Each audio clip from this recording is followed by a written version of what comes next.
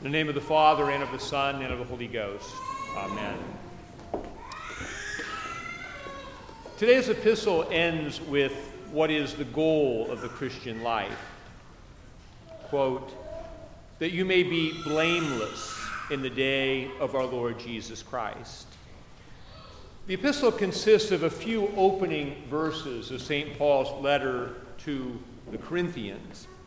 But this one verse captures the essence of the entire epistle of 16 chapters. Whatever else St. Paul has to say in this letter to the Corinthians, the goal is that they may be able to stand before our Lord when he comes and be welcomed and accepted by him. And the coming of Christ is the completion of our baptism. The life that was planted in baptism, that is growing in us now to the life of prayer, will come to its mature form when our Lord appears and we are finally changed into his image and we enter into new life, new eternal life in God's new creation. Prayer always has these 2 points of reference back to baptism. We re-experience our baptism when we pray to the Father, to the Son, and the Spirit. The gift we receive there is renewed. And it always looks forward to its completion, the time when Christ comes and that work of the Spirit is finished. Through disciplines of prayer, we reorient our lives towards their proper end. We both remember who we are in our baptism and point our lives towards their proper end and goal. We need disciplines of prayer to reorient us because we are so frequently disoriented by the urgencies and anxieties of life in this world. St. Peter walked on the Sea of Galilee when he kept his eyes on Jesus. But when he lost his focus on Jesus and began to pay attention to the wind and the waves around him, he began to fall into the water and drown. We are given grace to live fruitful and redemptive lives when we keep our focus on Christ. We are overwhelmed by anxiety when our attention comes to be focused on the demands and uncertainties and dangers of life in this world. Anxiety lives at the opposite pole from faith. We are anxious because we do not yet fully trust God. God is bringing this creation to the completion that he intended for it in the beginning when he made the world. Despite all appearances to the contrary, Jesus is Lord and God is in control. God's omnipotence does not free us from physical pain, death, or temporal disappointment. Rather, it gives us the hope that if we keep our eyes on Christ, we will stand blameless before him on that day, and all these temporal things will give way to eternal things. As Revelation says, quote, God will wipe away all tears from their eyes.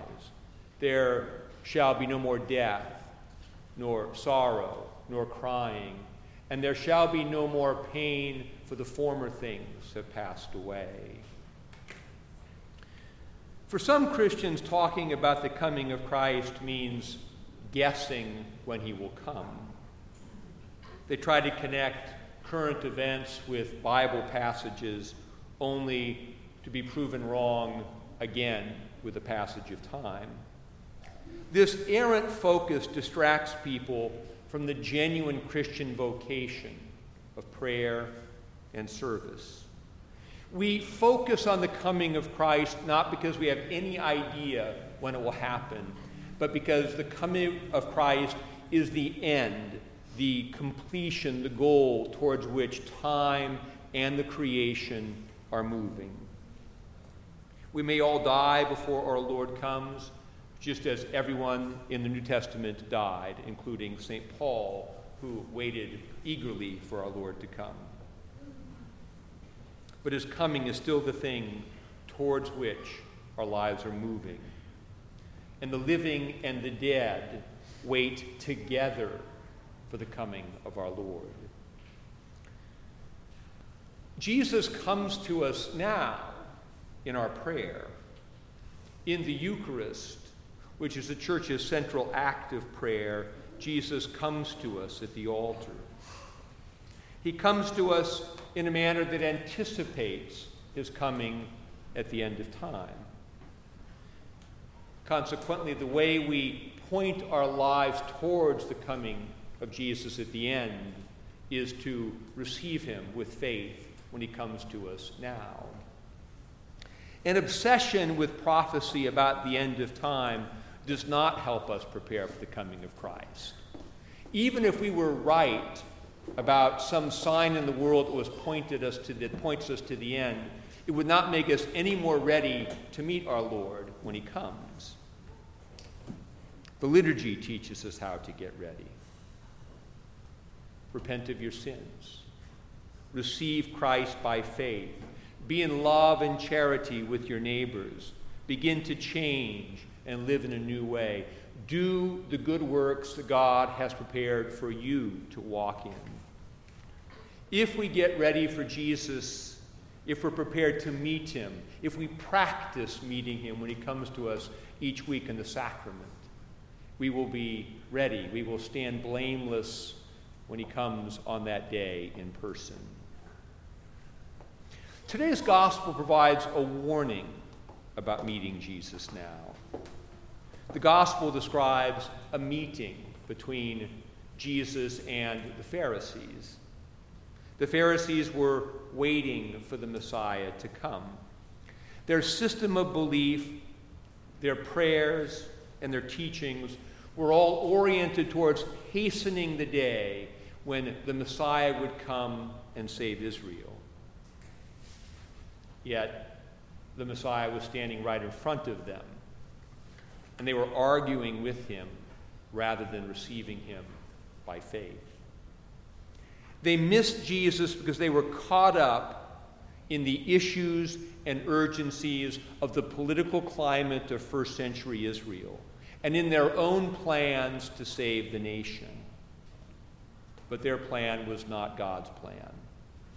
Consequently, when the Messiah stood in front of them, carrying out God's plan, they did not recognize him and they did not see what he was doing.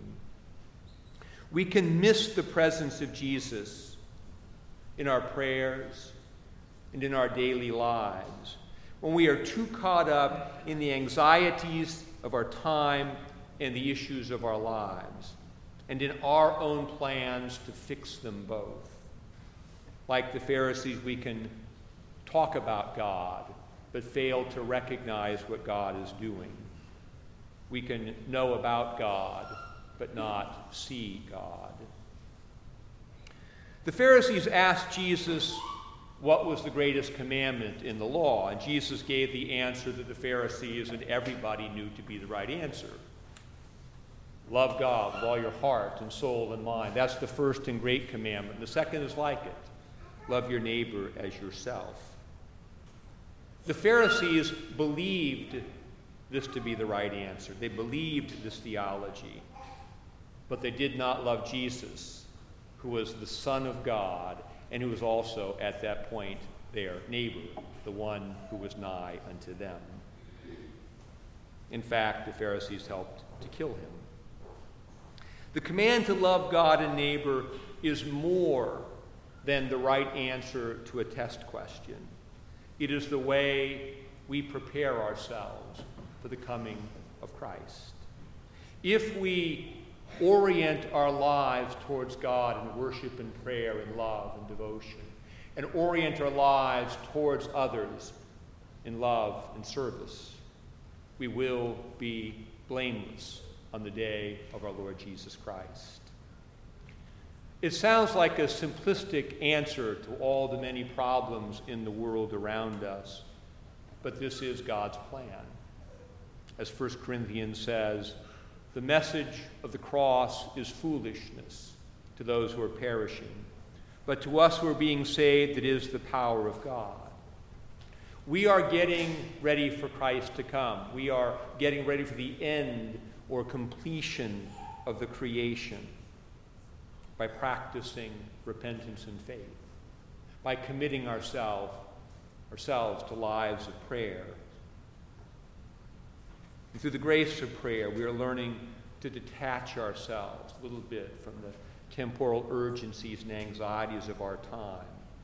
We are learning to see what God is doing, and we are learning to focus on what it means to love God with all our heart and soul and mind, and to love our neighbor as ourselves each day